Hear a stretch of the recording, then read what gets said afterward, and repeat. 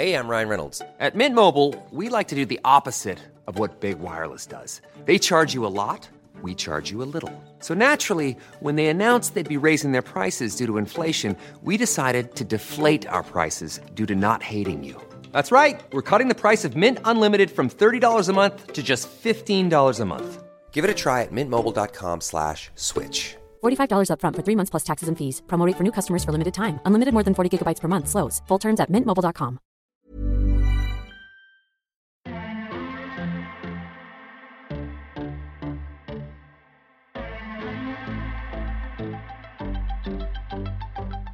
Hello and welcome to the 32nd episode of The First Exchange with me, your host, Lydia Daydal. Before we get into tonight's guest, I just want to say a massive thank you to everyone who reached out last week for PJ Gallagher's podcast. The response has been absolutely brilliant and hilarious at all. I'm laughing at all your comments and DMs and stuff that you sent. And then my favourite one was someone who messaged me to say that they got asked to leave their office space because they were laughing so much by their boss. But if you haven't yet listened to episode 31 with PJ Gallagher, go back. I think it's so obvious why he is as successful as he is. He was absolutely hilarious. And also a massive apology to Tommy Tiernan, because we cut the little edit of the Tommy Tiernan Guinness ad escapade, and I think it got sent to him. So I hope he'll still come on this show, and I now know that it wasn't actually Tommy Tiernan in the Guinness ad. But without further ado, let's get on to episode 32 of The First Exchange. And I was joined by professional mixed martial artist Paul Redmond. Currently fighting on Bellator. He's fought for all the major MMA organisations that you can think of: BAMA, KSW, Cage Warriors, the UFC, Bellator, the list goes on. I think he's the only Irish fighter that's fought on all of them. So it was really great to get him in. I've known Paul for a long time. I've interviewed him lots of times for Fight Connect TV, and he's just one of those people and fighters that, you know, has such a great story, is so interesting, and is so down to earth and humble. Really is a pleasure to speak to him every time. So he was in just to talk about his journey, obviously the latest results at his last fight on Bellator. We spoke about his relationship with his coach Andy Ryan, family, how he got started, you know, and we had a few laughs in between. So before I let you listen to the 32nd episode, just a real quick, obviously we're talking about how many of you have been so supportive of the podcast with the DMs and sharing and passing on the episodes and telling us which ones you like and which ones are your favourite. We really do want to continue to not only do the podcast, but also to grow it and to expand. We've got so many ideas that we want to approach this year, one of them being live shows. There's a big demand for live shows, live episodes, with really, you know, exciting guests, and we really have great plans that we want to come together. So we've set up a Patreon, and if you like what we do, if you enjoy the episodes, if you want to see more, if you want to see The First Exchange grow, and if I was sat in a pub with you and you would buy me a pint, then please donate the price of a pint to our Patreon, anything at all, so that we can continue to grow this podcast into something really, really special, because we really truly believe in the work that we're doing with it, and I think that you guys really do enjoy it. So what better way to show us that you enjoy it by helping us continue and donating to our Patreon. So all links will be on our social media, so please click it. And I have enough talking done now, so I'm going to leave you with the 32nd episode of The First Exchange with MMA professional fighter Paul Redmond. Episode 32, Paul Redmond. Hey, welcome. how are you? Good. Thank you very much for coming in. Yeah, no problem. Well, let's get to first things first. How are we feeling 2 weeks post Bellator? Yeah, a bit shy.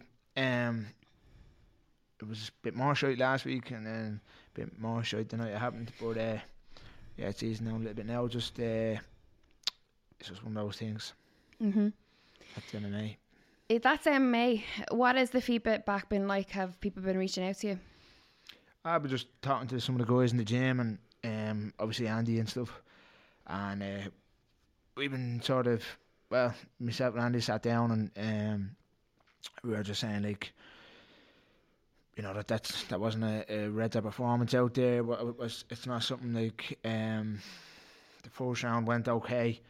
We had moments in it that was pretty good. Like they caught a big throw in the first round, and some combinations were getting off, some weren't. I let him kick me in the calf. He was throwing some calf kicks.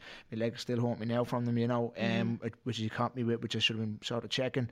And then the second round, then it was sort of over fairly quick. But we noticed that after watching the fight, Andy noticed.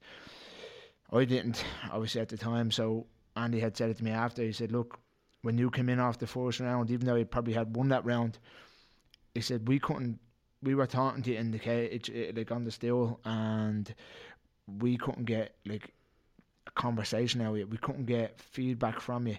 He said you were just, and we were saying, you were just saying, yeah, but no, yeah, and I jumped back up to my feet real quick, whereas usually I would be taking instructions, asking a question back, you know, will I do the same? Will I go for the takedown? Will I, you know, and there was none of that. And he said, I didn't look right in the end of the first round. He said, I looked very drawn and stuff. And we were racking our brains then, you know, why is that? Because I don't get tired in fights. That's not me, you know. A lot of my fights, I'm laughing going into the third round because I know they're gone. I know they haven't got the stamina for like me.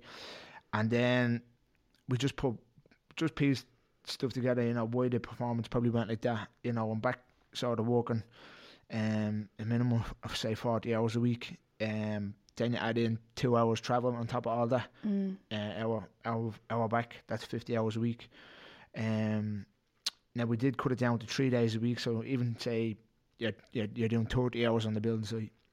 Then I was doing a night's worth of DJing as well, which is probably another 5 or 6 hours. Then again, you're not getting home till like 3 in the morning on a Saturday, and probably not resting to be up, doing whatever on a Sunday. And then obviously the last couple of weeks, then you'd get up and you'd go for a run, and then add in, so you're doing 30 hours on the building site, you're probably doing another between 6 or 7 hours DJing at the weekend. That's 40 hours. Then add in about all your hours training then every week. Then on top of that, then we were adding in extra cardio sessions. I was doing some stuff with Body Track with Danny over there, but I was coming from the building site after doing 8, 9, 10 hours, whatever. I was going straight to Danny, doing another hour of fitness, like just sprints, road work, all that type of stuff, and then going straight to the gym and doing 2 hours there of sparring and MMA and Nogi and Jiu-Jitsu. And for 8 weeks, I was exhausted. Now, when I say I was exhausted, and I just thought, just keep going. And that's sort of it. This isn't me making excuses for fights or anything. I don't do that. The guy, George Kakanyan, he took the fight on 3 or 4 weeks' notice. He stepped up a weight division, so there's no complaint on how the fight went down. Just me, from an outside perspective, when we sat back and we looked at it, that's probably the reason why I was tired going into the second round. If you had hit me with the same shot, and if I hadn't been tired, I probably would have went out as well, or I probably, So it's just one of those things. It's an outside observation from us looking in after post fight. That's sort of that's our analysis on it.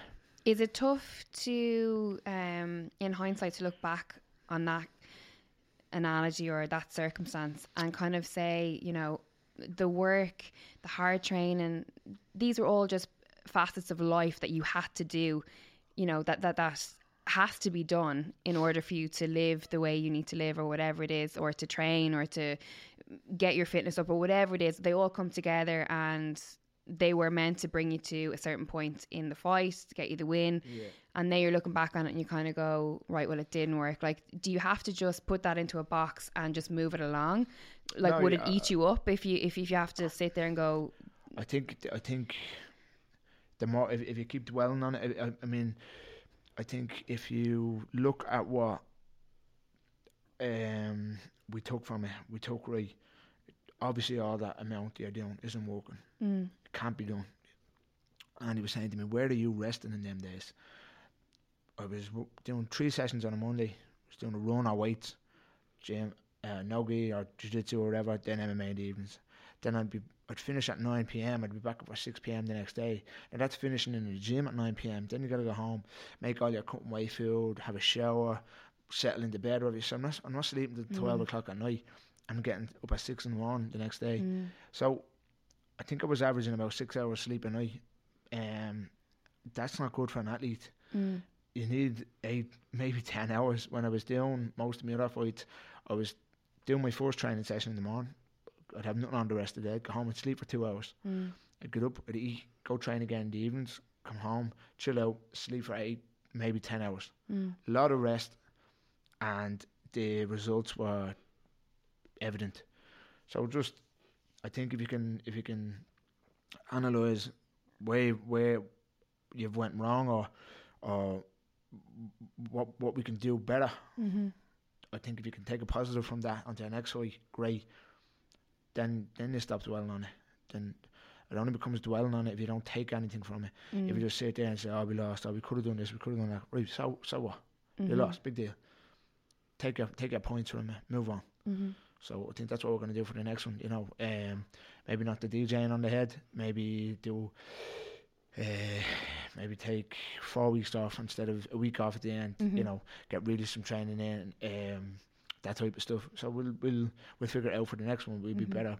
I'll be better prepared. You know, it's no one's fault. I only realise this in hindsight. You know, so. And it is all learning, I suppose, right? It's a learning journey. Yeah, I think. But I think myself, I should have known a little bit more. I'm used to doing. I think that was my 24th, maybe 25th pro fight. I'm not getting any younger, but I know these things. I know the way my body works.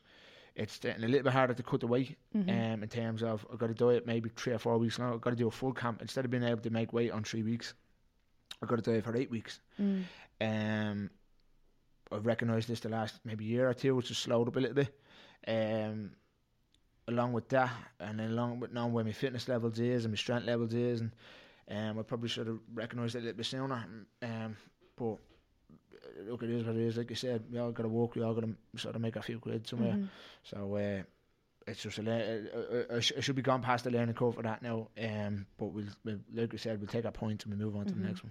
And is the next one? Are we confirmed with Bellator? Or will it be the next Bellator? Are you able to say? Or? No, I've nothing signed at the minute. Like I'm still under contract at Bellator, so it will be Bellator. I've got 2 more fights on my contract. So maybe middle of the summer. Maybe I know they're definitely back here in October. I think. I don't know what date they're here. They're definitely back here in October. I don't know what date. But maybe if we got one in before that and then doing it again in October, keep active then this year. And then just, like I said, just manage things a little bit better. In the lead up to this fight as well, it seems to always in the lead up to you fighting on Bellator in the 3 Arena, there's always a call for bump him up, he should be main event, co-main event. Like in terms of, you know, the graph that you've put in, the kind of, I suppose, the heritage of your career in terms of, you know, fighting for the UFC, fighting for BAMMA, Cage Warriors title, like all the major promotions that have been out there. Can you see or understand why people would be calling for something like that? Yeah, absolutely. I think, like you said, a lot of fights on all the sort of major promotions out there. People like seeing me fight. They like the style of fight that I do. But the thing is, I'm not I won't be a big social media guy in terms of pushing myself in that. I don't put up a lot of stuff on me on social media. Like I'm not on the thing every single day. Yeah. You know, you might get one post down me here, one post down me there, and it mightn't be from MMA. It might be my nieces or my dog or me or something to do with DJing. And fighting might only come up a couple of times a year, innit? So that's probably my own fault. So on one hand, I see where the fans and media members are pushing it. Then I also then see why maybe I'm not being pushed for the main card. So yeah, that's why I think maybe I haven't been on. But I know people like seeing me fight, so and I'm fighting good top level guys out there like that guy George. He was a World Series fighting champion twice over. He's fought everyone in all the big names in Bellator. Okay, he got dropped in I think it was 8 or 9 seconds by AJ McKee, but that's a flash knockout. Nobody gets out from that. AJ doesn't even get out from that. Yeah. You know, that's bigger guy, bigger ranger guy, threw the right shot at the right time, bang, pinged him, and he's out. So George can't even take too much from that. It's, you know, it's just one of those. That's just one of those quick knockouts. So, but doesn't mean he's any less of a fighter. He's a fantastic fighter, you know, and he's got a record to boot. So, yeah, that fight I think should have been on my card just on experience level alone. But then, like I said, maybe I need to push myself a little bit more on social media. There is an argument though there that, you know, with the budget, the marketing budget that Bellator have, they could, you know, make a frog main event and it would sell out. You know what I mean? Like, I think once you have once you're a good fighter and you're a fighter that people can get behind and there's something that people can get behind, I think arguably anyone could be main events. You know, if there was enough of a campaign put there. Well, you have to take it from a business point of view from Bellator. They want somebody that's on social media all the time. They're out there in the public. They're pushing themselves. They're doing this. They're doing that. Right, I get that. Which is exhausting in itself. Yeah, I get that as well. That's why I don't like doing it. Andy's forever giving out to me. He said, you should be pushing yourself a bit more here. You should be pushing yourself online a little bit more like that. And I'm just like, Andy, I just want to fight. And then he says, well, then don't complain about not being on a main card or whatever. So I don't. I just do me then, you know. But like I said, it's probably no one else's fault. I probably should push myself a little bit more to be out there. So that's why I don't give out about it, you know. Would you like a little bit more recognition in terms of like what you've achieved to date? I think getting to the UFC, I think it's the whole UFC thing that when I was there. It's bittersweet. Okay, yeah, I made it to the UFC. I had 2 losses. I never got a win in the UFC. Not to say I'm not a good fighter. Not to say that I couldn't have got a win. I was fighting at the wrong weight class, and I get that and stuff. But I think people, I think people read into it a little bit more than like. What's your perception of what they think? I don't know. Like I think a lot of people say, "No, you can fight in the UFC, this, that, and the other." And all. Yeah, I mean, yeah, it's great, and I made it there and all. But I can't think of his bleeding name. What was the black guy that used to work there? And he used to shout, "We roll in." I met him before in Sweden. Flip. I have a brain. I have him on my Instagram as well, and he used to do this big speech in the background. You'd go make weight, and you would come in. Everyone would get like a little fighter pack with like food and stuff. Flip! I have to keep talking. I'll Google it there. I have to Google it. He'd say, "Look," he says, "getting to the UFC is the easy part. Yeah. Staying here is the hard part. So you can get in after being on a 10, 15 fight win streak. You get there, you lose 2, you are gone." If you're gone once, it's even harder to get back in a second time around. That's why Robbie Lawler was gone for years. He got dropped by the UFC. And then he went to Strikeforce. And then he went on he didn't go to Strikeforce. Go on. Burt Watson. I knew it began with B. I was thinking Bernie for some reason. Burt Watson, gentleman, an absolute gentleman. But that was the speech. He would tell you it's hard to get here. It's even harder to stay. And if you get cut, it's even harder to get back in. So that was just the UFC. But yeah, I don't really take too much away from my UFC fights. Got my head smashed in off Mirsad Bektic and my forcing. I cut a hell of a lot of weight to get there. Nobody knows what I went through to get that. Only Neil Tierney, Andy, and our good friend Keith Duffy were sitting in sauna for 2 days straight. And when I say you're on death's door, we were wrapped up in towels and stuff like that, like you do from the Friday night. I think when we landed there, it was like I was 77 kilos, and I still have to make 66. That's 11 kilos in 2 days. So if you put that in retrospect, it's 22 and a half pounds, or 23 pounds. And that's just water out of your body. And we dieted down from 84 to get to that 77. But there's a stone. There's a stone lost in either muscle, fat, whatever it is, first, in the first week that we did, or the first 9 days. And then you got to take another 11 out in just pure water. A couple of hours from the weigh-ins was when it just got stuck on like 149 pounds.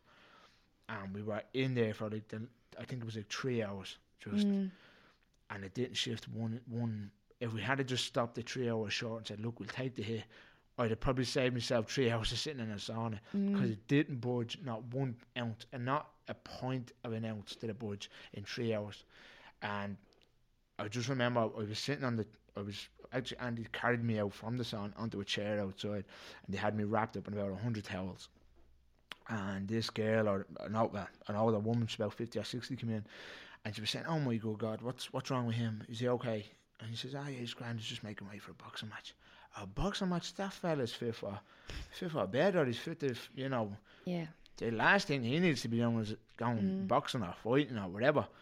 And she couldn't comprehend how I was going to go up the next day and fight. But we did. Like I said, got my head smashed in by Mirsad, which is a great, incredible fighter. And then even for the next one, then I just walk around about 82 kilos. That's my walking around weight every day. Not fat, not heavy, not that's just me. I started leaning out about 78 kilos, and then we still had to do that big cut from 82 to 66 for Rob Wyford. Did an amazing camp for that with Joe Clifford. He was doing all my strength and conditioning work for that. Put together a great 10-week camp. Got my body fat right down to like 4 or 5%. And then like I still had to take out the last couple of hours. I still had to take out 7 kilos of water. It was just I couldn't get my body fat any lower. Now it flew out of me. It absolutely pissed out of me. Like I made the weight no problem. But you take a stone of water out of your body, you eat a big left hand off a guy who knocks people out, and you go down. So that's essentially then my second fight in the UFC then. And then that was that. You get cut. So then you just move on. Oh, it's like, I mean, what? I remember actually seeing a photograph of you on the scales and just being like, how? Like, you just looked so... Horrible. I didn't even look like myself. Exactly. You didn't look like yourself at all. There'll be people listening that don't even know what it's like to feel hungry, to really feel hunger. Never mind know what it's like to be minus carbs for a certain amount of time, to be minus water, to be sat in a sauna, to be in that uncomfortableness. Like it's not even hunger at that stage. The hunger actually goes off you. It's a feeling of weakness. Your stomach is actually no longer, when you get to that point of you think you're cutting weight, or you think you're doing that big, huge, massive cut, by the third or fourth day you're not hungry. You'll eat something and you'll just move on today. You feel weak non-stop, and you still got to do probably a 12, 13k run.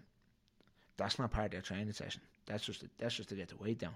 Then you got to go do maybe a jiu-jitsu class. Then you got to go spar that evening. Then after all that's done, you probably have to skip for an hour, and then you've probably taken on about 1,500 calories that whole day. You've probably burned off maybe 5,000 calories. I'd say about 4,000 calories that day, or 3,500 even. So you're burning off 2,000 more.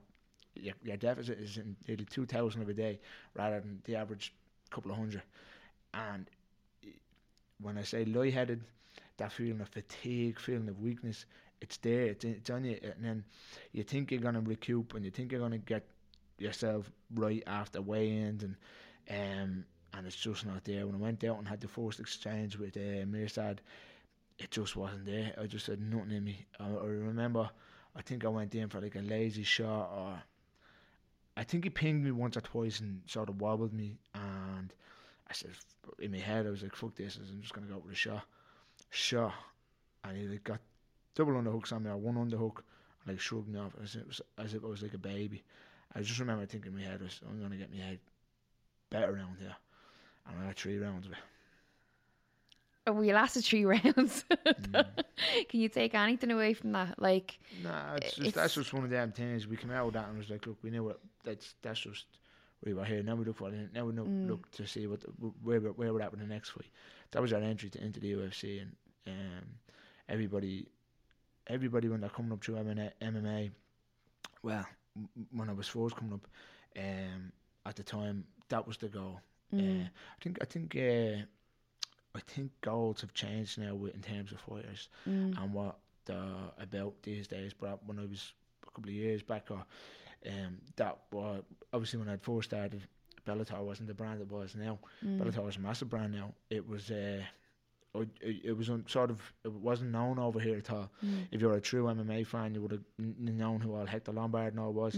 As he was the champ for them for years at middleweight. And then, but you would have always aspired to be the UFC. And then why we took the fight was because of what it was. That's the reason I had cut all that weight. We thought if you say no, you're gonna they'll never ask you ever again. Yeah, which is kind of pretty much true, right? I mean, like, I don't know. I think if you're that good, they'll be forced to reconsider. Like if you're still, if say they ask you, and say you turn them down. Obviously, maybe it was for a different weight class that you're not used to use, and you stick around and say, "No, I want to fight lightweight," and you go and you have 5 more wins. You have to say, "Well, hang on a minute, this fella's probably really good at lightweight. Let's sign him in at lightweight." Then you know what I mean? Yeah, It's just one of those things. But then if you get beat, then you put yourself back about 8-10 months. Then you got to go on another 4-month tear to try to get back somewhere. So it is what it is, you know. Does it feel different? I mean, because of anyone, you probably have the most experience to talk about it in terms of a promotion and the lead up and the weigh-ins and the fight nights. And does it feel different? Do you feel like you're at the UFC? Is there a significant difference between all the different promotions? I think Bellator is just as big, if not bigger, in terms of what they do. They put on big weigh-ins, they put on the actual weigh-ins first thing in the morning. You come out, you do media stuff. Nobody's there closed off to the public. Everyone gets a little bit of food, water into them. They do a big media day down in whatever hotel they're at, and they'll come and they'll do open weigh-ins at the 3 Arena. So they're just as big as so it's anybody. like the ceremonial weigh-ins. KSW did it when we were here as well. Never got it for Obama. They used to do it inside the hotel, and anybody could go down to the hotel, but they would do a ceremonial weigh-in for photos, fans, friends, whoever wanted to come out. They were more than welcome. It just wasn't on the scale that maybe Bellator put it on or the UFC. KSW put it on. Cage Warriors, no. We just done a couple of hotels, whatever hotel you saw the in, come down to your weigh-ins. The weigh-ins are usually closed off to the public for them, which is fine. To be honest, I think as a fighter, you just want to get the less is the thing. you have to do, the better. Do you know what, Paul? So many people, like, you know, friends and stuff that obviously don't know a lot about MMA or fighting, and they're always, you know, a couple of glasses of wine in. They're always like, what? Tell me about it and blah blah, and what, you know, I'm trying to explain to them the fascination with it. And then, you know, they always talk about like the weigh-ins and stuff like that, and like what happens in the process of the day and different things. And I just find myself thinking, like, it's the most bizarre, because you're taking someone who's in probably the most fragile like emotional state, you know what I mean, whether they've made weight or they're refueling or whatever it is. Tensions are so high on that day, and then you're sticking, you know, a room full of media in there, mostly people who have no idea what it's like to step foot on a mat, and asking mostly ridiculous questions, or questions that you've answered 95 million times before. And it's just such a strange environment. Fantastic, but strange. Yeah, it's fighting in general. How is it as a fighter? Is it one of those things where you're like, get me out here? Nah, it's like I used to struggle with it a lot. I just because I only got into this sport when I think I only started down in Andy's Team Rhino when I was 22. Like, for anyone that doesn't know your background when you started, like, anyone listening that thinks that, you know, a fighter is born a fighter, or you just kind of come out of the womb with, like, you know, gloves on, ready to go. I couldn't have been more. You were very different, right? Yeah, I couldn't have been more opposite. I was a quiet lad. I was always a bit fucking. I was always probably a little bit odd in school, you know what I mean? In what way? And just stupid stuff, like it just. Were you a messer? Class clown. That's, you know what I mean? Yeah. Like, not everyone's a class clown. It was just, and that's why I ended up getting fucked out of school after my junior set. Did you? I mean? Yeah. I didn't know that. Yeah, just shy talking in the middle of class, and I wouldn't mind. I had brains to burn in school. I started school. I was only having this conversation with my ma last night. They put me into school when I was 3. usually it's 4 or 5. Now I turned 4 in October, late October, so I meant I started school when I was 3 and I turned 4 in there, blah blah. So I just remember being in secondary school, and it was like the first week, and like everyone was doing like a 2-week trial of like what classes you wanted to pick for like 3 years and shit.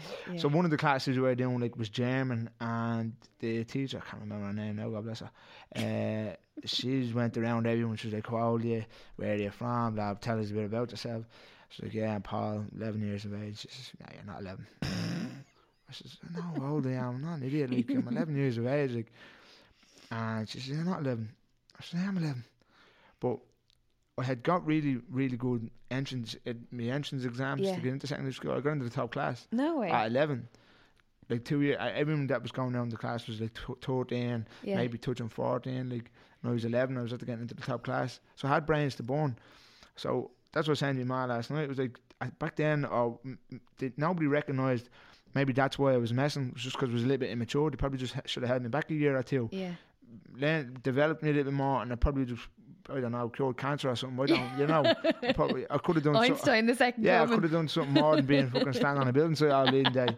But nobody recognised it. And I just acting the bollocks in school, and then same was got really good grades in junior cert and all, but they moved me down to like the remedial class, I'd say, just to get me out of everyone's hair, like I was reckon all the other smart people's heads in class. So after my junior, I said, it just wasn't my mate, so they kicked me out and I went and done my apprenticeship. It's like, that's so sad to hear, right? Because I instantly think of, we can all remember like remedial class, or I can remember in maths and being basically told you need to go to pass maths, and then ordinary, and then like literally just like send her back to doing her plus and minus, and that kind of, sometimes you don't really feel that someone is telling you you're not good enough to be here, so you have to go into a lesser.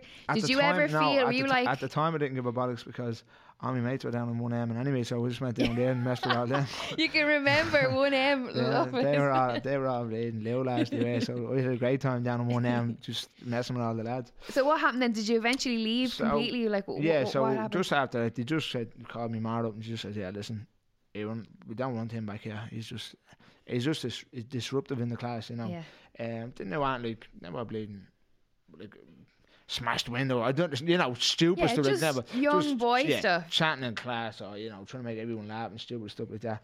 So I came out there, went to the building sites, saved my time as a plumber.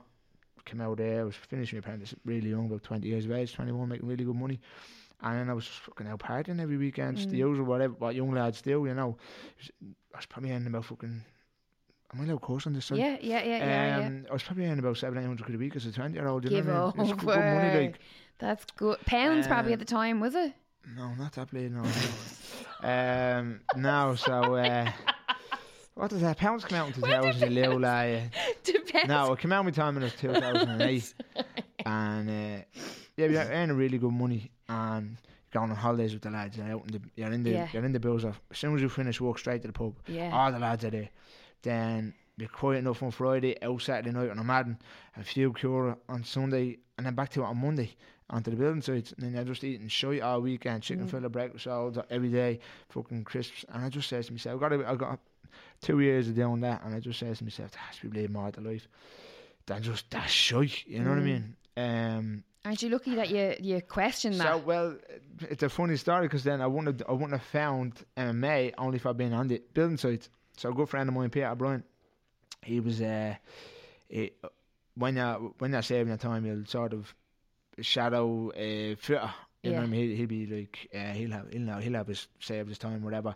He'll be just this little go with tills, go with this, go with his lunch, And he was a good friend of mine, and he just said, "Do you ever watch the UFC Ultimate Knockout?" Something like that. A lot of DVDs in the gaff. And he just brought them in, the Pride, loud Ultimate Knockouts, UFC Ultimate Knockouts. So the likes of Chuck, Vanderlei, Chuck going over to Pride, Crow Cop, all those guys. And I watched the first and I was like, this is bleeding deadly. But it was only the Ultimate Knockouts, they weren't actual fights. So you just see like Fedor blasting through everyone, and then Crow Cop head kicking everyone. And then I just got a little bit more into it. Then YouTube was only coming out at that time, and I remember just YouTubing all fights and stuff like that, and then I started watching the fights, and then I found UFC was on Bravo, and I started watching it on Bravo, and then I'd be on the internet then looking at UFC.com, looking at all the videos on that, and back on YouTube, and just found myself just looking at it all the time. Yeah. I was like, this is really some cool shit. And then I was just asking around, because is there anywhere in Dublin that does that? Like, I'm just going, I don't want to be a fighter around it. Everyone started laughing. I said, no, don't be a fighter around it, that, because I just want to go in and do a bit of training. They're all in good nick. Yeah. That's the type of training they do. Yeah. Because I used to try, like, the likes of just standing in a gym, bicep curl, and doing a little bit of squatting. I don't like it. I hate it. Anytime I did it, I didn't know what I was doing. I didn't know how to eat properly. I didn't know how to train properly. I was following my other mates, and they hadn't a fucking clue either. You know what I mean? So, nothing at the time, nothing had worked for me because I wasn't doing that right. So then walked into Andy's gym. He was actually he was in a place in Baldoyle Industrial Estate, and they were actually moving out there the day we went down. And one of the guys had said, look, come back next week. We're in a new facility over across the road around Quebec, and more than happy to train down there. So I came around the first night they had sort of opened. They were still taking mats around and all, so I jumped on the first class, and it was a strict judo class, and with no gear. So I jumped on in shorts and t-shirt. Nearly, I think we were doing 90 minutes grip fighting. And I was grip fighting with t-shirts and their gears, and I hadn't a clue what I was doing. And I walked out thinking to myself, what the fuck, that's a load of bollocks. Yeah. And I says, just for whatever reason, I went back down. They were saying, no, there's other classes and all during the week, you might like it and stuff like that. Went down the next day and everyone's in shorts and t-shirts. Alright. So then they were doing like a little bit of wrestling and a little bit of no-gi stuff, and I was like, oh, well, this seems to be a bit more the training. Then I just found myself, when I had first started, the first day I'd walked down, I think it was a week after my 22nd birthday. I have the date somewhere on my thing, it's like the 30th of October. And and then I just started doing the no-gi, and then heard there was a boxing class on, tried that, then the wrestling was on a Saturday, and then I just found myself in the gym nearly every night of the week, and then every Saturday morning. And then what tends to happen then is it's a cumulative. When you go to a gym first, you might go out of shape. You might be eating the wrong foods. You might be just living the wrong, an unhealthy lifestyle, we'll say. And I was. And I didn't realise how much of an unhealthy lifestyle I was living till I went down. So when I first went down, and then even just getting to the gym, going, that's your first step. And everything else seems to fall into place. Then you'll hear people talking about what diets they're on, or what they're eating. Oh, did you read this book? And then did you hear what this guy said about this diet? Then you start oh, well, my diet's shit at the minute. What are you trying? And then you'll try another little bit, and then you might pull out. Then you're at home, you'll say, I won't have a pizza tonight, I'll have maybe chicken and broccoli. Was working for that guy down there, he's in good shape. So then little habits like that will kick in, and then you might see a little few changes in your own body. You say, hang on a minute, this is starting to work. So then you pick it up a little bit more, and the weight starts to come down, whatever, for yourself. And it's just one of those things. Yeah, that's why I've had a couple of people say to me over the year. I actually had one, a friend of mine, a DJ, just contacted me there the other day, and he was like, am I too unfit to, like, you started jiu-jitsu to lose weight? I said, I did. Alright, I'm going to go to the gym to lose weight, and then I'll go to jiu-jitsu. I said, why not just cut the gym out? And I said, you just go do jiu-jitsu and the rest will look after itself. But I'm not flexible. I said, look, don't worry about it. Just go. Yeah. You'll find you'll like it. You'll play. I find the good thing I like about jiu-jitsu is, so me as a person, I'm not supple. I can't kick people in the head like James Shane or his brother Graham around like that. They nearly do the splits, and he says it doesn't even stretch it around like that to get to that point. I'm about as supple as that fucking extension lead right down there, brittle, and I just can't do that. But I have a game that really works for jiu-jitsu, and it's my game. And the next guy will be completely different. The next girl will be completely different to that. So you'll find, just because you can't move a certain way, you will find how to move doing jiu-jitsu your way. So whatever works for one won't work for the other. And, that's why you look at the likes of the Meow Brothers. I couldn't do half of the shit they do. They're just like bendy fucking pretzels. Like, they're just, that type of thing. So I just think it's really good in that respect that it you can do it. It works for everybody. Totally. And I think the biggest takeaway that I found when I started jiu-jitsu was that all the things that you want to happen, like the weight loss, like the fitness, like the kind of... That'll all look after itself once you just keep showing up. Exactly. Even the mind stuff, the release, like the get escaping your brain, escaping your thoughts. Like all of that's happening in the background while at the forefront you're just enjoying jiu-jitsu. Yeah. Do you know, that's the beauty of it, right? I think there's a who did I have a conversation with before? Here's one for you. Do you find it hard to relate to people who don't do jiu-jitsu?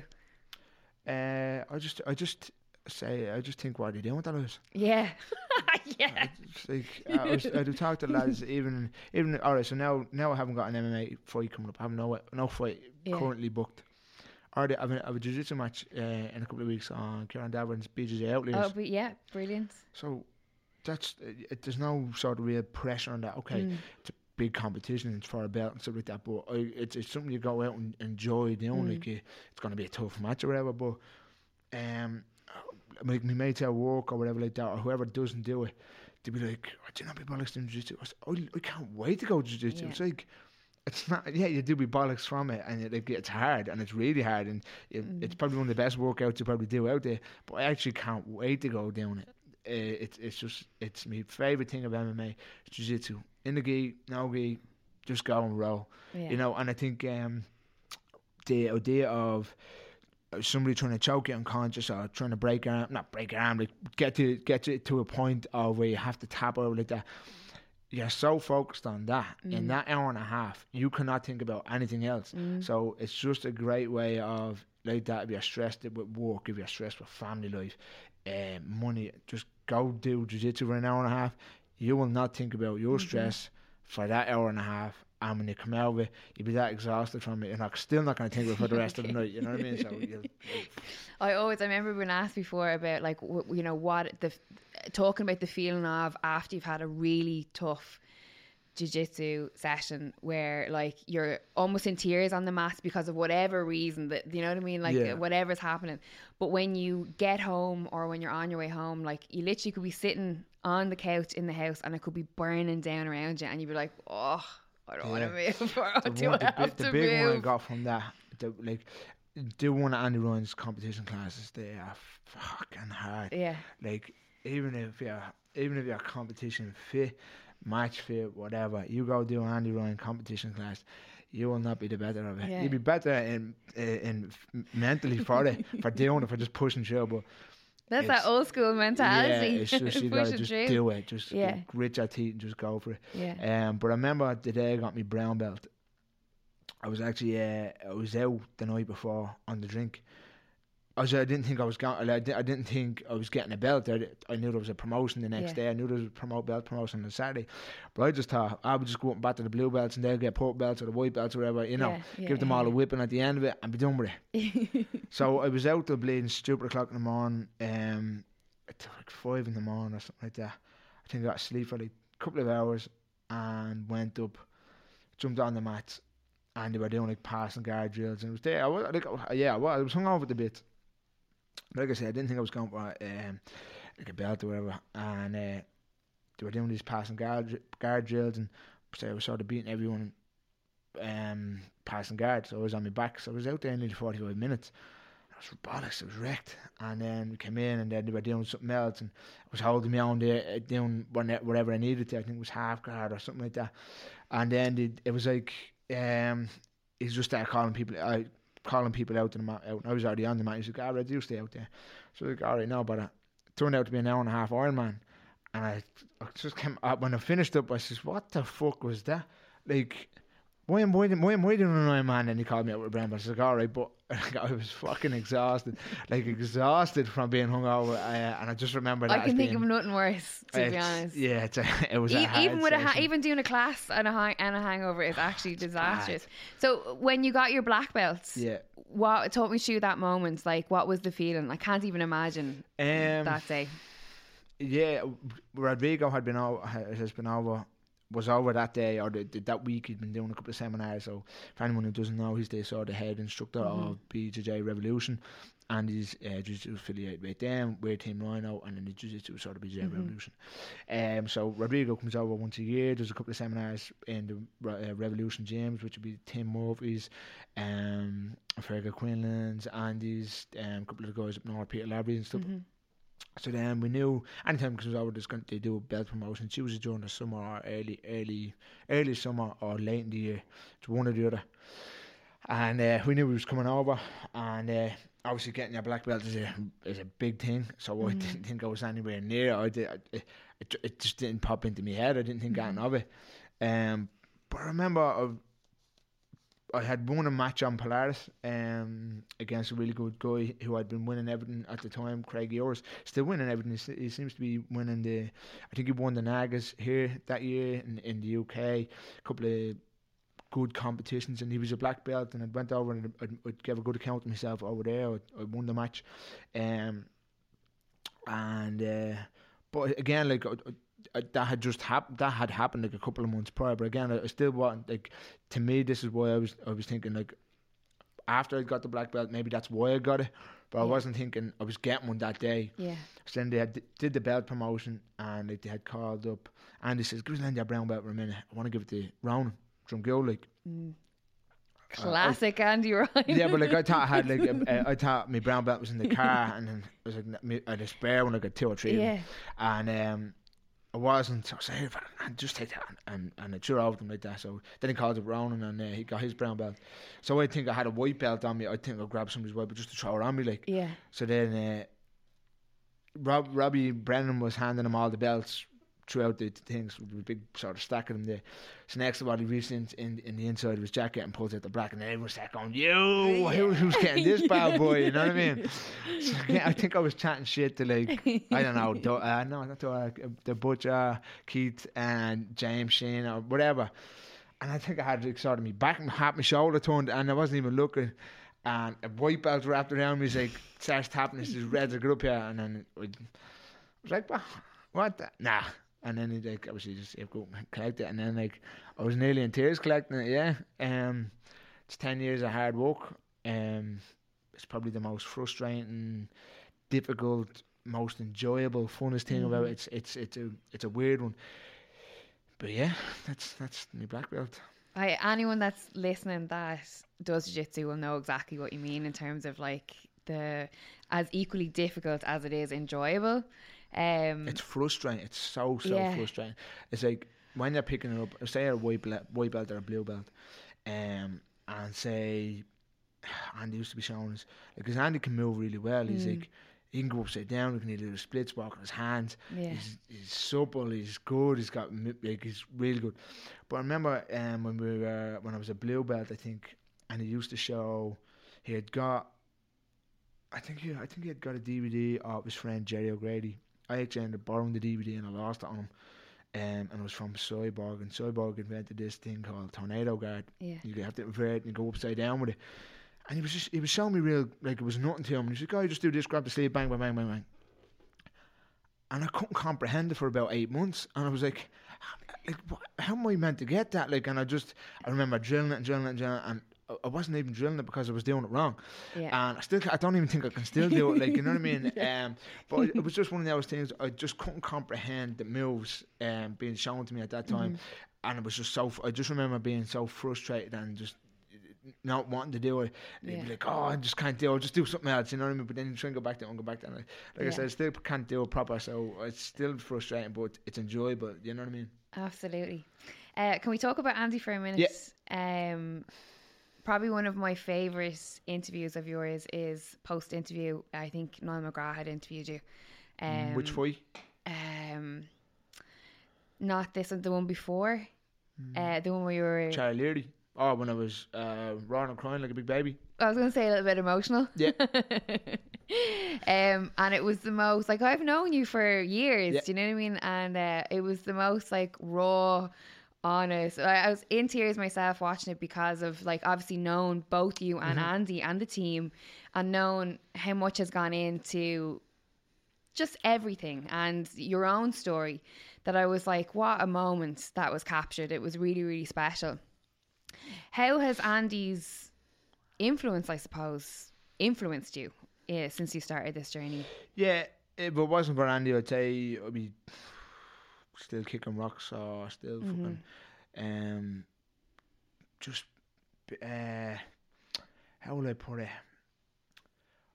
I wouldn't have pushed myself as much as I did. Like, I loved it. I loved doing MMA. I loved when I really started it and getting into it and stuff like that. But like, alright, so when I first started, I used to be a little stoner. Like, I used to be smoking green every day. Fucking smoking. Like I said, you were earning really good money a week. You need to spend your money somewhere, and you don't really be smoking joints after joints. And I remember used to be walking into Andy's stoned, and then I'd come out and I'd have a joint and I'd be stoned going home. And then I remember asking for, I was just curious about fighting, and then about how to get into fights. And he says, let me just stop you for a sec. You need to stop all smoking green and going out on weekends, and if you want to fight, come back to me in a while and we'll have a look about it. And like I said, that was, along with your diet and stuff like that, that was another thing. You stop doing all the negative stuff as well. So I'd knocked all that down on the head, and then I'd taken a few fights, and after the fight you would go back to doing what you were doing. He'd cop it and he'd pull you up on it again. He'd say, snap it over or whatever. Then you would for a couple of years or a couple of months, and then he'd get you matched and you'd be fighting away. And then, say, it's a good way of keeping lads in check. Like, I'd be back then, I would have been.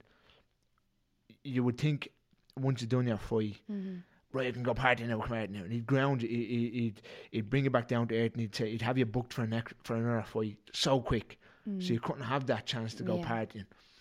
And only for him, I don't think, like, if I think 2 years running, not back to back. There was a year that I had done 7 fights in it as an amateur. Well, it's not that big a deal as an amateur, but for all my fights, I would have been fighting at 70 kilo, mostly 70 kilos. So it's sort of a big enough weight cut for me every time I do it.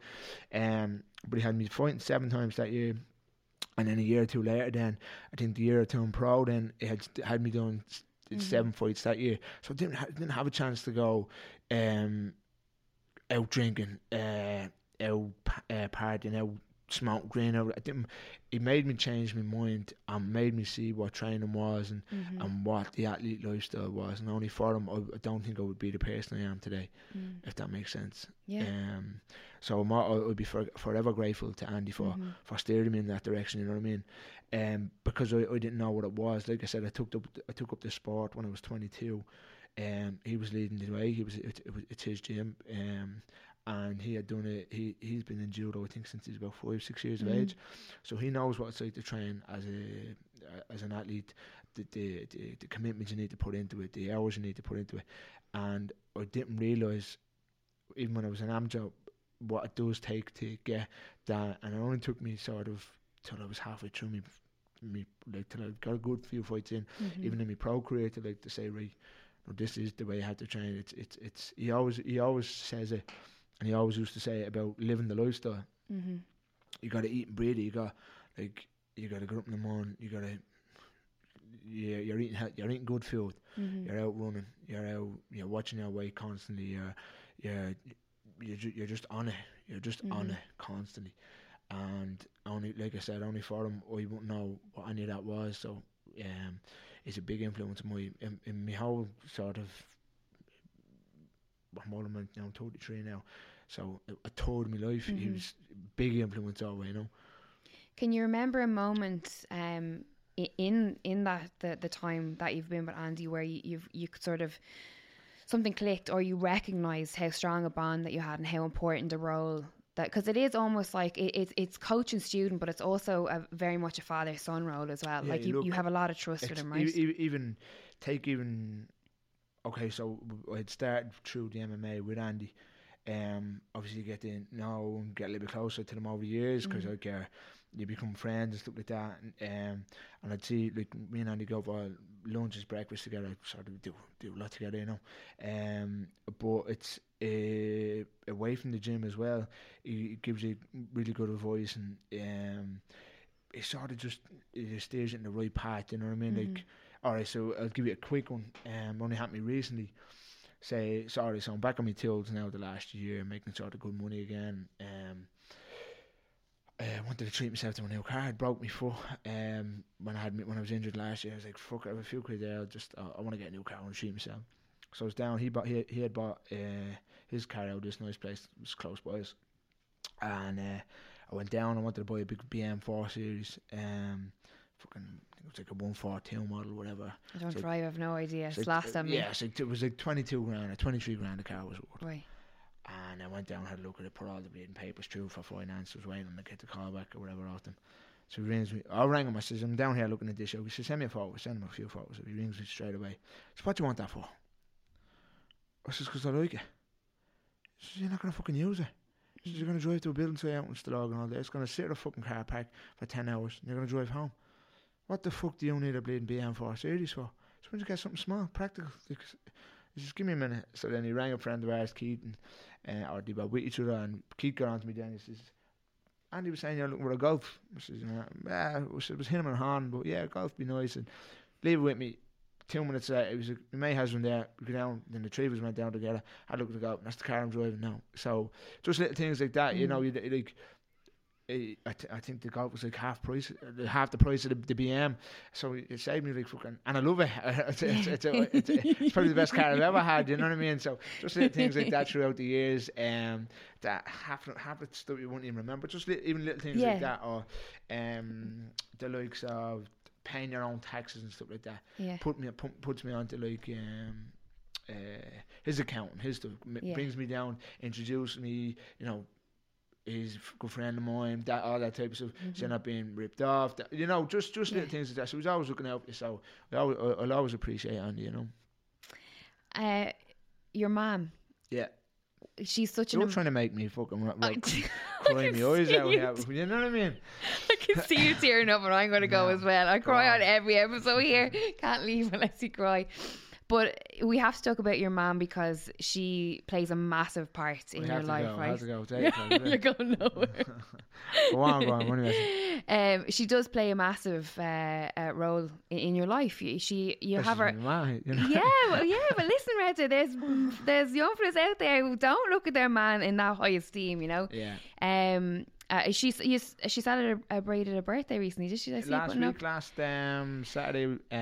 Won't tell you how old she is because she's bleeding punched. Don't. Happy birthday, Denise, from everyone here. I walk into a frying pan or something like that, bang when I walk through the door. Yeah, she might break out the old wooden spoon and rattle the legs on. But listen, did she in this journey?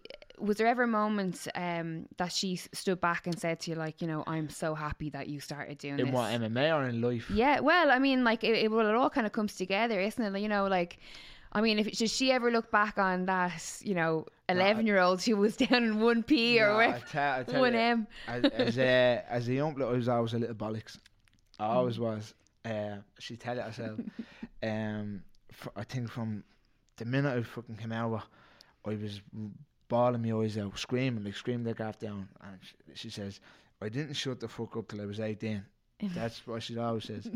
But like that, I was a little bollocks in the house. I think I started drinking when I was like 13 years of age. Just out to rip with all the lads, 3 cans of Dutch Gold, thinking they were great, falling all over the place, coming in, getting a rapid and bleeding one spilling across the legs. It is what it is.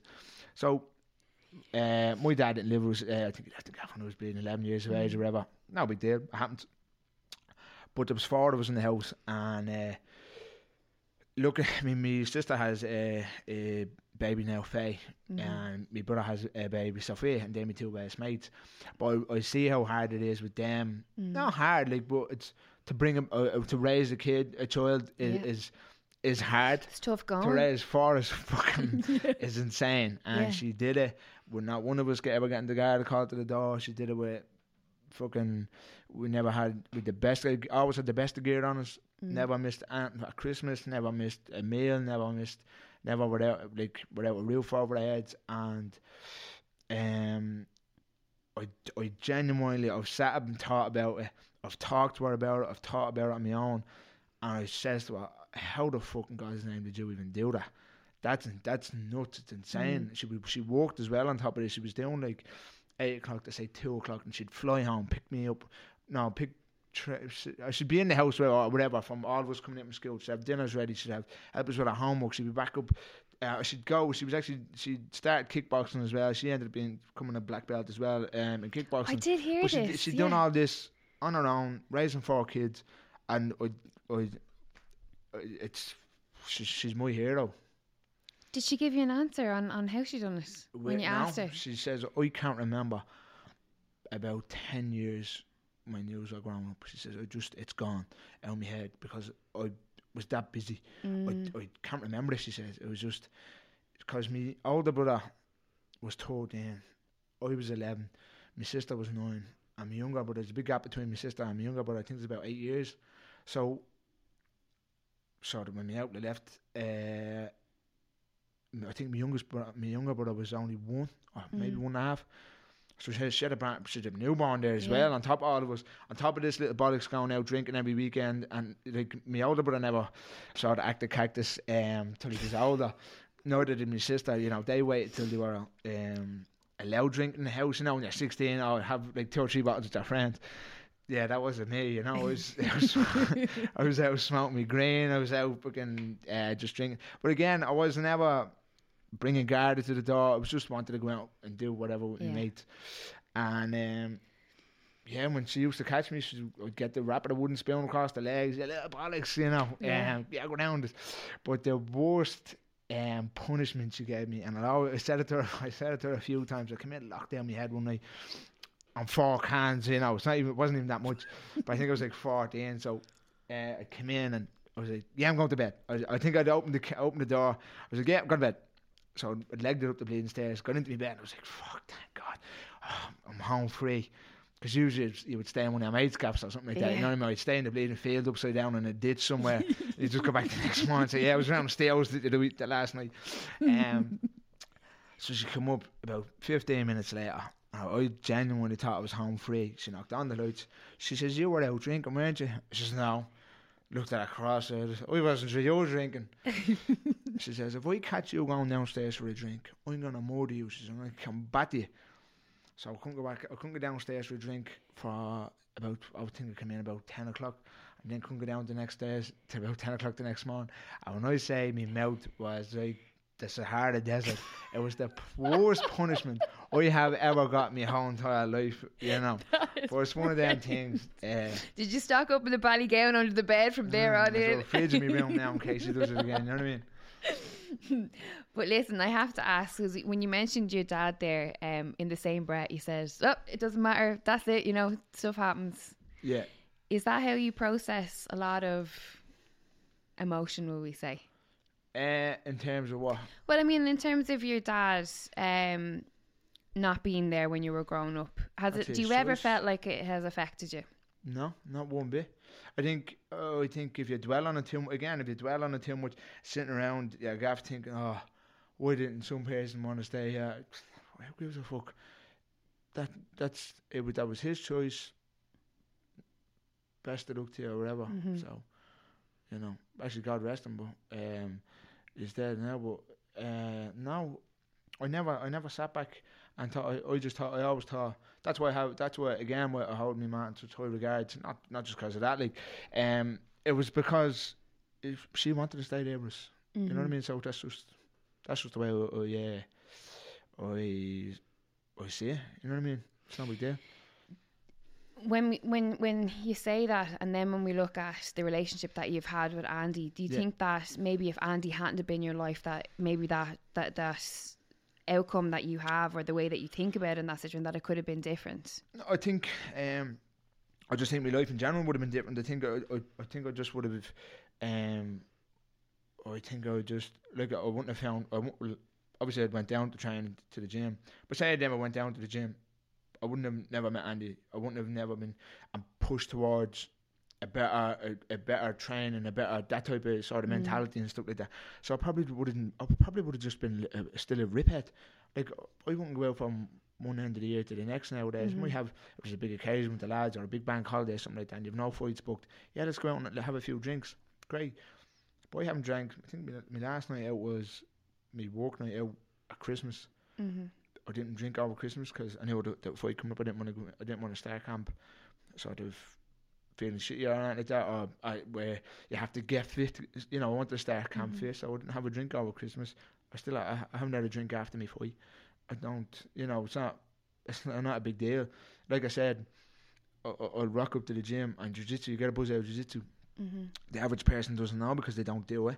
So they get away from their stress, their lives, whatever's going on, bad, good, and different. There's probably a few drinks at the weekend, a bottle of wine, or you know what I mean. That's a lot of people do that, and it's look, if that's you get away and that's what you want to do, more power to you. For me, just go and do a bit of training, you know. You're very emotionally resilient, though, aren't you? In terms of, well, you've got a very, not only well, I mean, someone's probably listening going like, well, he's a fighter, and that's what, but it's not just like from a mental strength in terms of being a fighter, but in general you seem to have you're strong-minded, strong-willed. It seems like you just kind of, I think, I know what you're sort of getting at. I think I've always had that, even as I was young. Andy always jokes that I rocked into his gym with a skateboard and packed a monster much. That's the joke. But I did used to do a lot of skateboarding and rollerblading and BMX, and I used to be really good at it. Then I don't like things. I don't like things getting the better of me. So if I try something and I like it, or I'll stick with it and stick with it. And I just have that type of personality that if I'm doing something, I want to do well at it. You know what I mean? If I try not just to do it for just the sake of it and just to kill an hour. Is it to do it in terms of like the mindset? Is it, I want to do well at this, or I want to be the best at this? But I had never taken up fighting. Again, I didn't even know I wanted to fight until, even when I was doing my amateur, I didn't know. I had no expectations of even going. First of all, I had no expectations of going. Of taking up one fight, amateur, but whatever. Then I had taken maybe 10 of them, and then I'd never expected to go professional. Then I've taken 25 of them. I had never thought of a UFC even entering my head from when I had watched it, but I ended up there. I never thought of Bellator, but I ended up there. So I don't put things on. I do put goals in front of me, and when I'm training, I'll say, all right, now there's a route. When we were in the middle of Cage Warriors, and we were at the, I think it'd be 7 guys at the time, sort of one after I went 7-0, and then it got beat, or when I was on that thing, then the UFC became a goal, because you're like, all right, well, we're doing really well here. Then people start getting signed around me, Neil Cheery, Connor, that type of stuff. So then it's an attainable goal. Then you're like, wait, no, that is. So I don't think goals are as clear. For some people, yeah, you might take somebody might take up boxing at 4 years of age and say, right, I want to go to the Olympics, and he'll make it his business to make it to the Olympics for 18 years. I never had that because I only took up the sport really late. So I don't think goals have to be long term. I think they can come in at any time, but that's just my own opinion.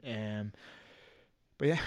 For someone who's so goal orientated, do you ever worry, or does fear ever set in for when the day comes where you have to hang up your gloves? Yeah. I think I've thought about it a couple of times. Me and Andy have had conversations about it. I don't want to be that type of fighter where they go past it and go about 8 losses, and then just fighting for either money, or you just want to do it and the results aren't there, so then people are using it as a stepping stone and that type of shit. I don't want to get to that point, I think if the performances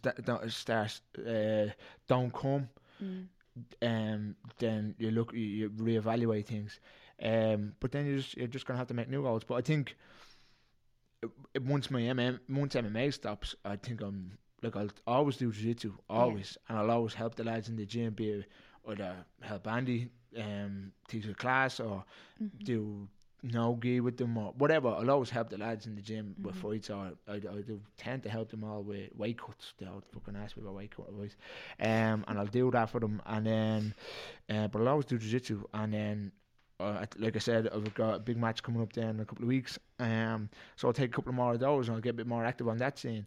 When I can't do that anymore, I'll do the IBJJFs, and I'll, but so there's goals past MMA. I think if you're hung up on just doing MMA, I don't know, I wouldn't be into it. I wouldn't be into fighting past my prime and stuff, But I have goals past. I have other goals. And then what about, like, I mean, do you have a social life outside of? No, not really. No. It just consumes everything that you're doing. My social life consists of like that. If I have. How do you balance it? Because obviously you've got a massive friends circle. I mean, you've got good friends that are around you. Do you ever find it hard to balance your time in the gym and then outside? I don't have an outside really. I don't have. My outside is the gym. You get your kicks out with all the lads. Like all the lads are fighting this week now. I'm away down in Sligo.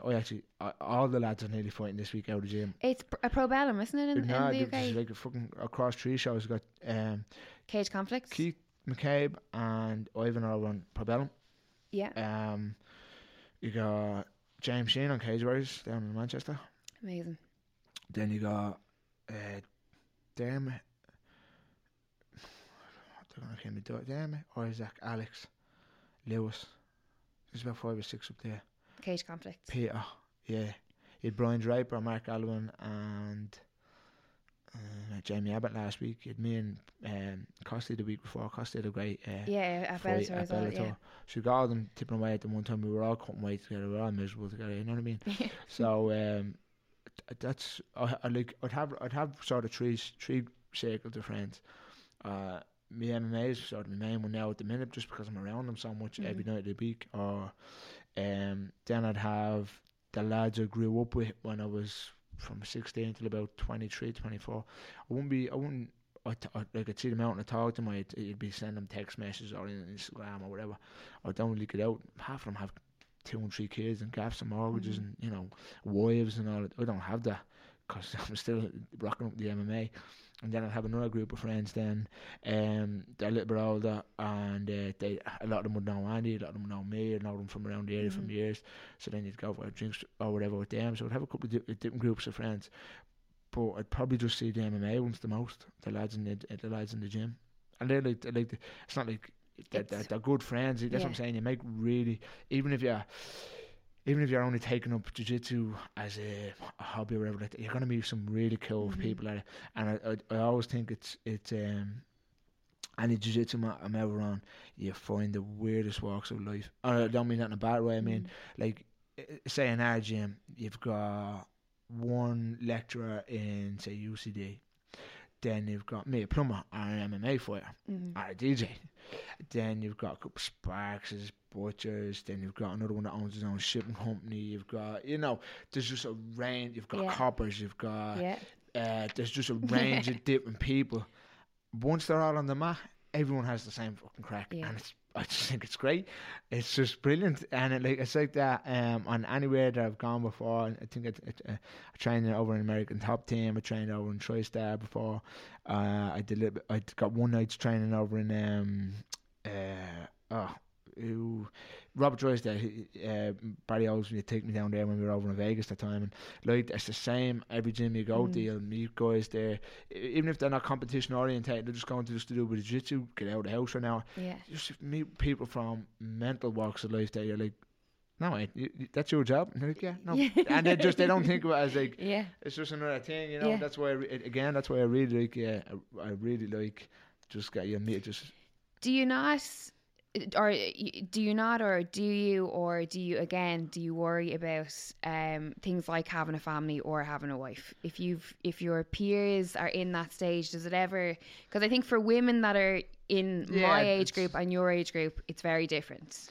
I don't worry about it too much. How old are you? 32? Excuse me, I'm 21. Cheeky this one, huh? Now I don't really worry about it too much. When it comes, it comes. It's no sense to me looking for it now, but I've still got you know, a few years left fighting me, and it's going to take up all my time. You know, who the fuck wants to put up with anyone training, working like 30, 40 hours a week, training fucking 10, 15 hours, 20 hours a week, whatever. Then they're going to be cutting weight on top of it. They're going to be miserable. They're going to tell you to fuck off when you're eating a bleeding burger in front of them. Who the fuck wants to be with that? So when I'm all said and done, when I can get fat afterwards, that's when we'll sit down and we look at that scenario. But how would you like to be remembered? When I'm dead? Yeah. That I was sound. No, I don't know. Never thought about it too much. I think that's... What would you like people's perception of you to be? Just that I wasn't a dickhead. No, I think there's enough of them in this world. I think if you can make a few people's lives, you're not gonna meet fucking a lot of people. You'll meet a lot of people throughout your life, but I just think if you can, like that, if you can just help as many people as you can go along, and just not be an arsehole, yeah. And people just say, do you know what?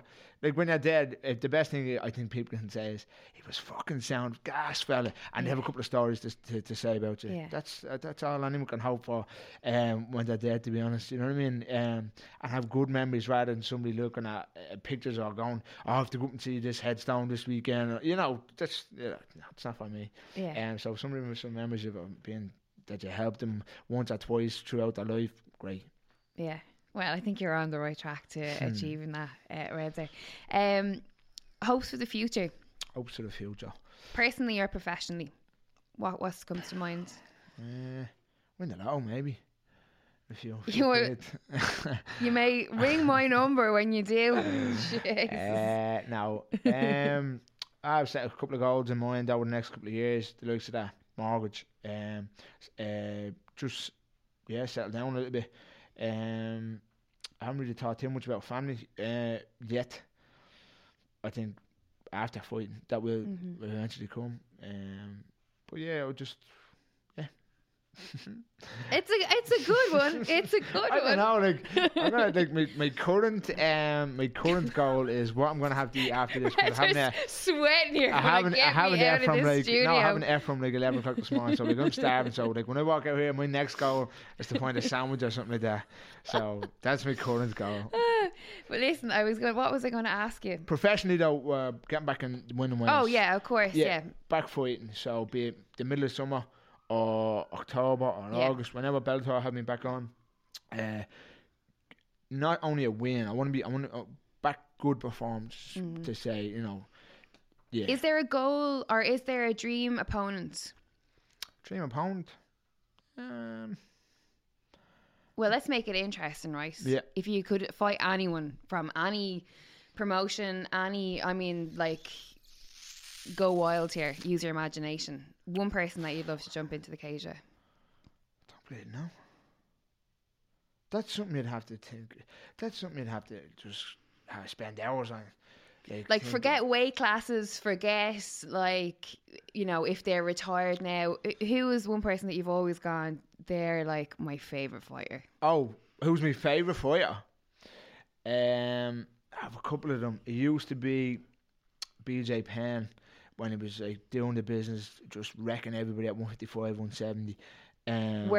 What was your opinion when you came back, when you came out of retirement? Should he have stayed in retirement? I should have stayed. That's the game. It's not that. It's not that. First of all, it was his age. I think he was coming back about 41. Yeah. You can't keep up. That doesn't matter what you're telling yourself in training. At 41, now I know Yoel Romero's 41 going into a championship fight against Adesanya in a couple of weeks. That's not a here nor there. That guy's a freak. But if you come out of that, the thing with Yoel is he's been regularly competing. BJ took that time. He took a good few years off. So it doesn't matter if you're good at jiu-jitsu or we're a good fighter. You cannot keep up with the 25-year-olds, 23-year-olds coming into the UFC now. They or any professional league or any of them, they're spending 5-6 hours in the gym. They've fuck all else to do. They haven't a washer, so their bosses do pads in the morning, go for a run, go for jiu-jitsu in the evening, on the hopes of making it big. BJ is a rich man. not only from fighting, his family is rich. Everybody told him when he first started out, he didn't need to fight. His family is loaded, really wealthy. And he did, and he became one of the best. And then when he retired, they said, "Look, yeah, you don't have to prove that. You were a champion in 2 weight divisions." I think he was the first American to win a Brazilian national jiu-jitsu, and he got his black belt in 3 years. Phenomenal athlete. Unheard of. Yeah, and I think when you come back out of retirement at 41, you do your own legacy. I don't like that. I still remember BJ from when I didn't watch the ones that he came back against Yair. And who else did he fight? Frank Edgar. I know he fought Yair, and Yair went through him for a show. Yeah. He does crazy stuff, and I think he's like 25, and he's just like that. He's just all flashy, spinning elbows, up kicks, knock Koreans on me out with an up elbow, that type of stuff. And you just cannot compete with that. Not at that age, you know what I mean? But I still remember BJ when he was battering, punched the head off Matt Hughes, and ricked the gloves and blood all over him. He was one of my favourites back in the day. I think a lot of our age group, a lot of people grew up and BJ Penn would have been BJ Penn. I think again it depends on what type of style you're looking for. I think good. He had deadly jiu-jitsu. That's why I liked him. But then you look at Matt Hughes. Matt Hughes was like the new guys watching MMA now having I think I said Matt Hughes in the gym the other day. There's a lot of younger guys in the gym. Like who? Adam Darby and Brian Draper and all those guys. I mentioned Matt Hughes before. And Andy goes, yeah, he'd be one of my favourites. Like, and that's what we got. I was like, who the fuck's Matt Hughes? No way. So go and Google Matt Hughes' fights. He was huge for the weight, and he would just wreck guys from wrestling. They just go through them for a shortcut. Then GSP is another favourite of mine. The list goes on, but they'd probably be top 3 anyways. It's got, I interviewed Frank Mir on the weekend, and he was talking about like all those like old school heads, and like it's just a different, or it seems like a different like caliber, a different time completely. Do you know what I mean? So good, brilliant. Final question before I let you go, because obviously I know you're starving. Well, you're starving. Jesus, next time I'll have sandwiches, right? Superstar / MMA fighter / superstar DJ. I always promised Japa cakes. I was. Not here, mate. Go on. Pick a track of the week. Watch our listeners listen to. So I stumbled across. Can I tell you? Do you know what song reminds me of you consistently? Every time I hear it, I'm like, Space Cowboy. Yes. Everyone says that because it's the best song in the world ever. You've been pumping that. You've been promoting that song. Jamiroquai should actually be paying you some kind of like commission. Do you know what it is? It's a feel good song. It brings me back to being on holidays with all the lads when I was about 19 years of age in the likes of Ibiza, Torremolinos, Canary. I think we're doing Gran Canaria, and it was just a mental time where you hadn't a care in the world of.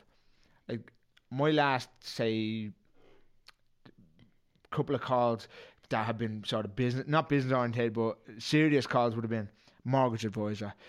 See how my pension plan is going to fare out in a couple of years. Am I doing the right thing? Am I, they're the calls I'm making these days. I did not think about any of that when I was 16, 19, that type of years age. So it takes me back to a different time. Yeah. And that's why I like it so much. It's a banger. But the track I'm feeling at the minute, I stumbled across this the other day, the original. I'm so, like the last couple of years, I've been a DJ, a lot of disco in house and retro house and stuff like that. Nobody seems to like it for whatever reason. I dig it. All of the young kids are fucking listening to that techno. I don't know. Sorry. Go and listen to a tune it's by Robin Beck, and it's called Sweet Talk. It's the 12-inch disco funk mix. It was made in 1979. So I'm stumbling across a lot of retro disco tracks like that lately, and you play them, you can drop that in something like a house mix or whatever like that, and it won't nobody bats an eyelid, and it just flows right in, and it's a really good track, so go check it out. Or you love a bit of house, or you love a bit of disco, a bit of funk, man. Don't you? It's disco and funk. I just think. I take up the bass, Redzer, when you retire. I have no fucking time, like. Do you get many party requests? The people be like, right there, you wouldn't grab the decks there now and come down. Yeah, it's like, fuck off, like. 60th birthdays and all. Stick Get an red MP3 on your pox bottle, you know. Just I got my arse. I do my night in the Cock and Bull every week, and then this week I'm in Club 22 up on South Ann Street. So Daddy. I'm there this week. If anyone wants to pop by, and don't ask me for a song because I will not play it. Yeah. So you will be told no.